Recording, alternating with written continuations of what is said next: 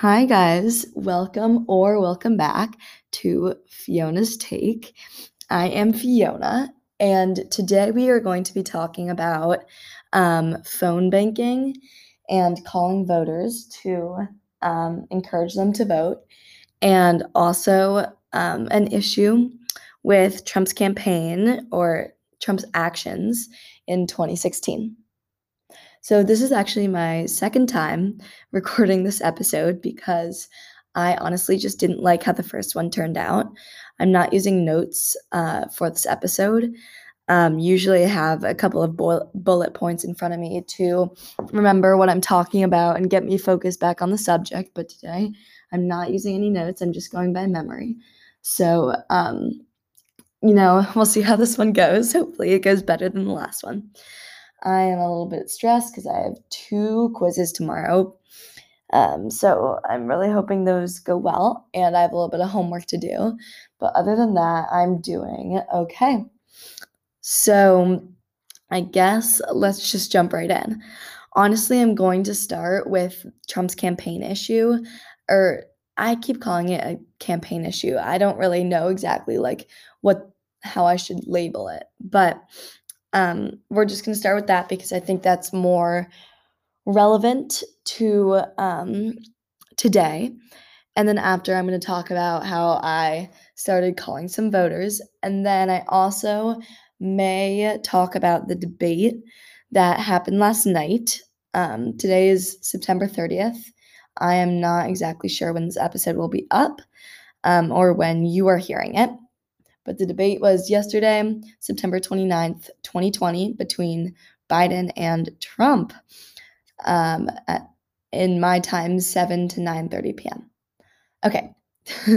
So I'm going to start by reading this article. I'll read it pretty fast just because it's not long, but, none of this is my word.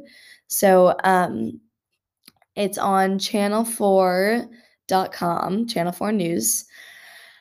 So it was published actually 2 days ago, and I will just read it to you. So the title is Revealed: Trump Campaign Strategy to Deter Millions of Black Americans from Voting in 2016 by Channel 4 News Investigations Team. 3.5 million Black Americans were profiled and categorized as deterrents by Trump campaign, voters they wanted to stay home on Election Day.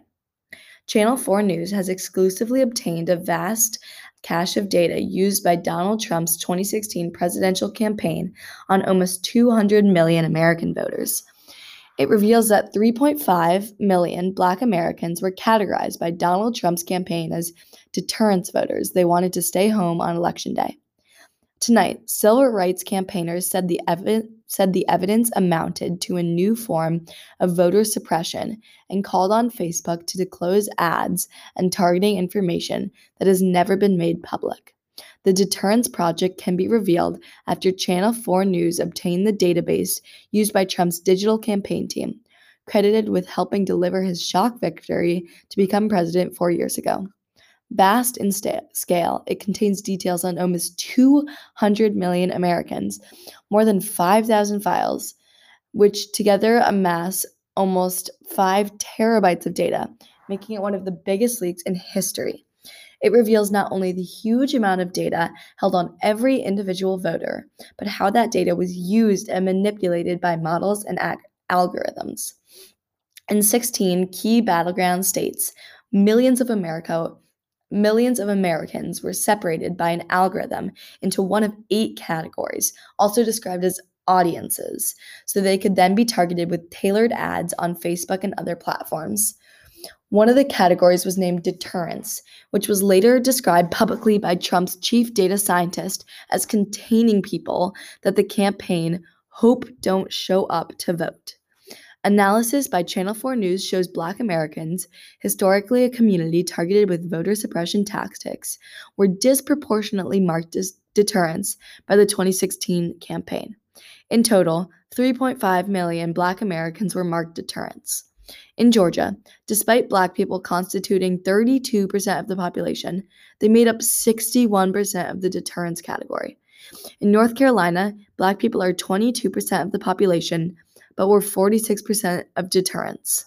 In Wisconsin, Black people constitute just 5.4% of the population, but made up 17% of deterrents. The disproportionate categorizing of Black Americans for deterrence is seen across the U.S. Overall, people of color labeled as Black, Hispanic, Asian, and other groups made up 54% of the deterrence category.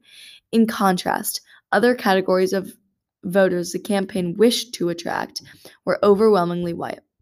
The 2016 campaign preceded the first fall in Black turnout in 20 years and allowed Donald Trump to take shock victories in key states like Wisconsin and Michigan by wafer-thin margins, reaching the White House despite losing the popular vote by 3 million to Hillary Clinton.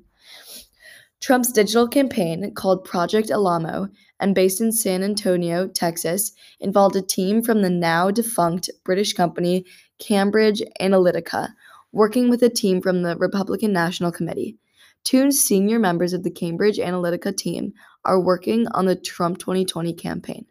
Cambridge Analytica collapsed after investigations by Channel 4 News, The Observer, and New York Times in 2018. Facebook is facing calls to ban political advertising following an international backlash over the use of its platform to spread misinformation, disinformation, and suppression during election campaigns. The Trump campaign spent $44 million on Facebook ads alone during 2016, posting almost 6 million different versions of highly targeted messages that were pumped directly into the feeds of target voters across America, helped by a Facebook employee embedded within the Trump campaign. But many of the ads were so-called dark posts, which could vanish from recipients' feeds once a campaign stopped paying for them. It means no complete public record exists of the ads posted on Facebook during the 2016 campaign or the audience list used to target voters. The platform offered no ad library at the time. Without Facebook or the campaign itself revealing the information, it means it's not possible to ascertain exactly how potential voters in the deference group may have been targeted on Facebook. The Trump campaign itself has categorically stated that it did not target African Americans. Brad Parscale, the campaign's 2016 digital director, told PBS Frontline, I lost my place. I would say I'm nearly 100% sure we did not run any campaigns that targeted even African Americans. But Channel 4 News has uncovered evidence that the campaign did target Black voters with negative ads designed to crush Hillary Clinton's turnout. These included videos featuring Hillary Clinton referring to Black youths as super predators, which aired on television 402 times in October 2016 and received millions of views on Facebook. In one confidential document seen by Channel 4 News, Cambridge Analytica admitted the Trump campaign did target African Americans, with what it called the Predators video, spending $55,000 in the state of Georgia alone. Reacting to the Channel 4 News revelations, Jamal Watkins, vice president of the National Association for the Advancement of Colored People, branded it a modern-day suppression campaign, using data and digital technology to keep Black voters at home. He said, "The thing that's shocking/troubling about this is that there's this category of suppression, that deterrence part. So we use data, similar to voter file data, but it's to motivate, persuade, and encourage folks to participate. We don't use the data to say who can we deter and keep at home. That just seems fundamentally it's a shift from the notion of democracy. It's not may the best candidate win at that point. It's may the best well-funded machine suppress voters and keep them at home, thereby rigging the election so that someone can win." He added, "I don't believe Facebook has fully disclosed their role and fully disclosed the type of ads that were run, who's involved, and literally how they may have been embedded in, say, the Trump campaign to make this all come to life. Facebook is a very profitable platform. It reaches billions of folks every day. It doesn't need this kind of money. if it were to monitor and check these suppressive ads and say this is not the platform for this type of misinformation, disinformation, suppression tactics, Mark Zuckerberg would still live well and eat well. Today, a Facebook spokesperson said, since 2016, elections has changed, and so has Facebook. What happened with Cambridge Analytica couldn't happen today. We have 35,000 people working to ensure the integrity of our platform, created a political ads library, and have protected more than 200 elections worldwide. We also have rules prohibiting voter suppression and are running the largest voter information campaign in American history. The Trump campaign, the Republican National Committee, and the White House did not provide any comment to Channel 4 News prior to broadcast. So that was the article. Excuse me for stuttering a few times. So this is related to the phone banking work I have been doing. So one of my friends posted on her Instagram story a photo with the text, something along the lines of, text me if you'd like to get involved in calling voters and encouraging them to vote and giving them information.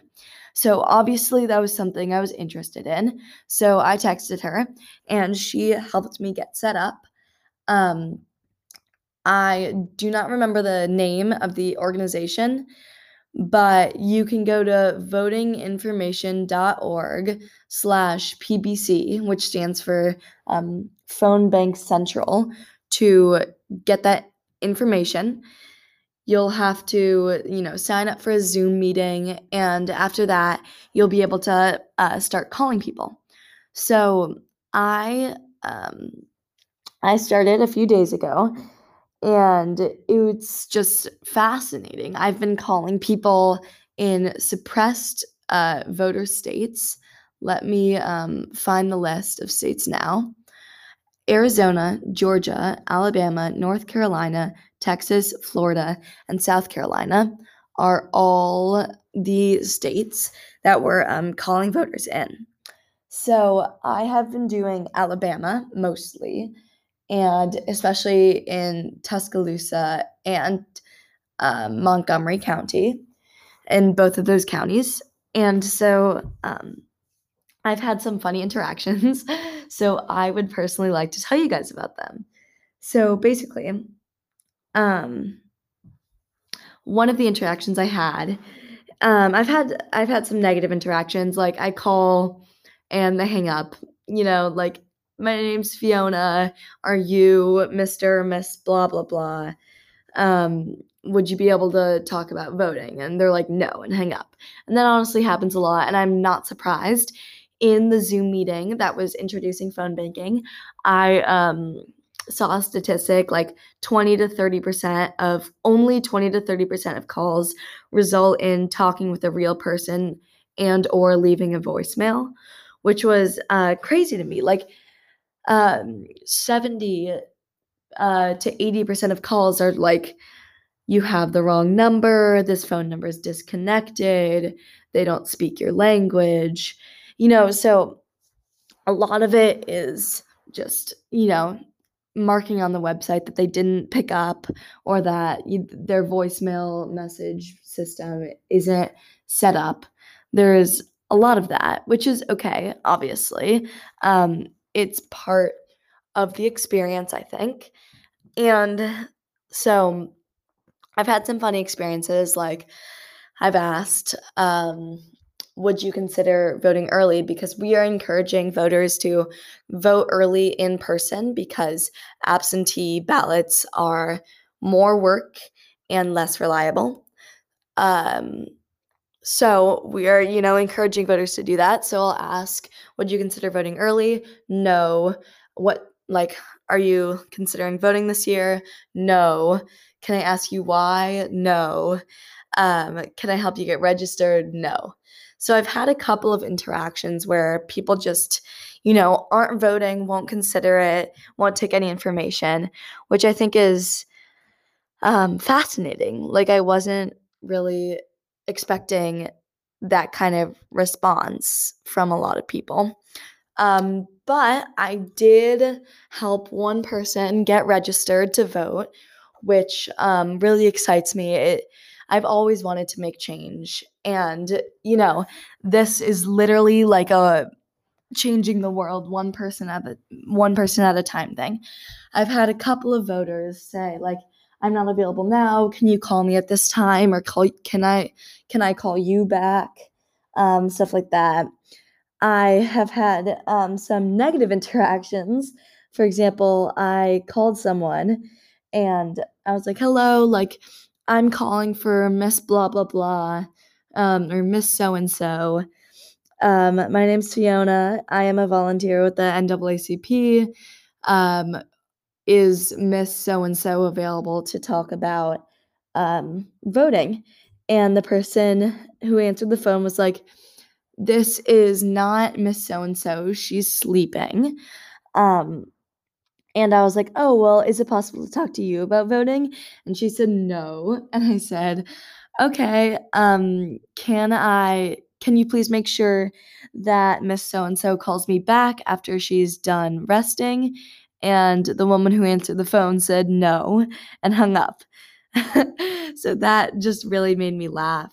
And I know when I get like calls like that, I just hang up immediately. And so it's kind of giving me perspective into like not what these people have to go through, but like how like difficult and time consuming even getting one person on the phone is, and even getting them to pick up. And then after that, a lot of them just don't cooperate.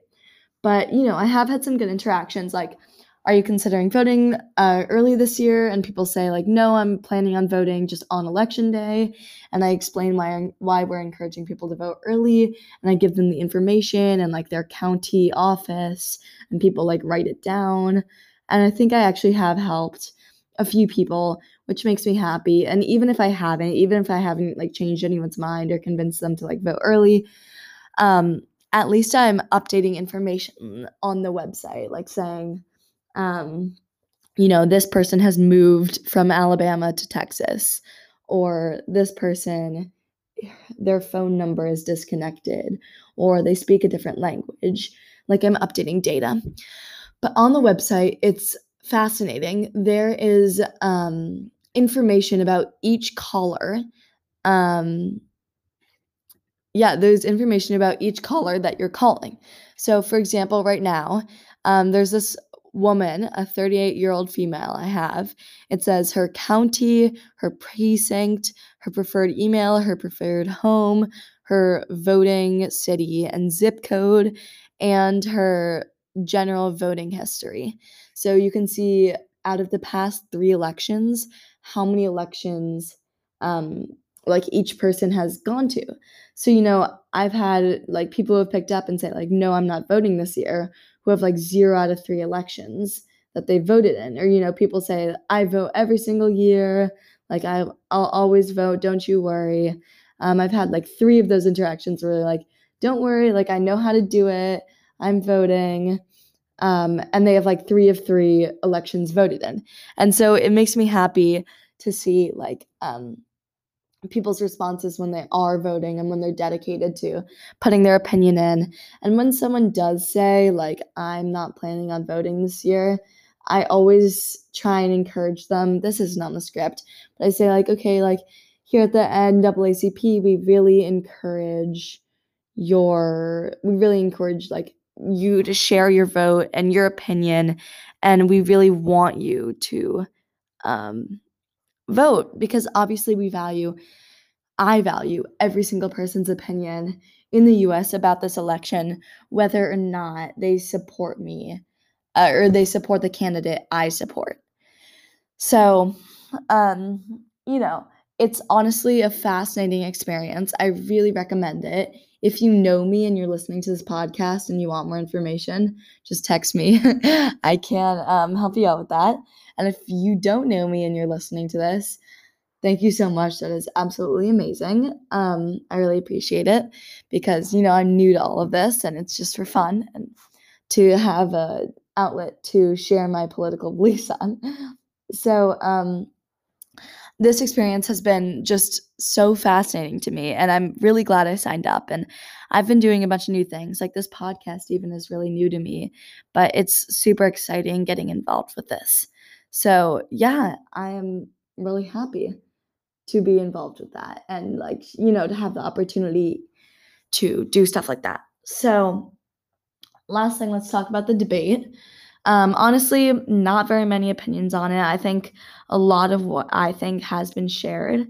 I think they were both, interrupting and yelling and disrespecting the moderator. I think Trump was obviously interrupting way more, and it seemed like his strategy was literally just not let Biden get a word in so he looks bad because he knows he's in the wrong. Um, so yeah, Biden couldn't get a word in and couldn't make his points. And literally Trump and Biden's campaign people agreed to let them have each candidate have 2 minutes, and neither of them could just stop talking. And Trump lied a lot in that in the debate, and it's sad to me that he can just lie and convince people to vote for him by just lying and spreading false news, and then people support him. And it's crazy, his supporters are they don't trust news outlets, they don't trust news outlets, they don't trust science. All they trust are his words, which are lies, and he convinces people to not trust news, and with the whole fake news thing, he's literally fake news. But oh gosh, I'm getting heated about this debate. It honestly, from my point of view, it didn't go well for either of them. Neither of them looked good after the debate. Trump kept deflecting the questions about, he deflected the questions about taxes and about COVID and about he started talking about Biden's son, which is just, he's been so disrespectful to Biden's son in the past. And I'm just disappointed that our candidates have been brought down to these two options. So hopefully, the person I want to win will win the election. We'll see how it goes. But this debate really, in my opinion, I don't think it really shifted the outcome of the election. I don't think it really made a huge difference because honestly, neither person looked good. So, yeah, that's just my take. I mean, we'll see how it goes. And yeah, I think that's it. Please sign up for phone banking. It's a small way to make a really big difference in people's lives, in the election, in the community. It's really important. And if you're feeling kind of lost about this election or hopeless, that's a way you can make a change. I have to go to class now. So I hope you enjoyed this episode. Tune in for the next one. Follow me on Spotify or Google Podcasts or wherever you are listening to this podcast. And that is it. Thank you so much for listening. See you in the next one.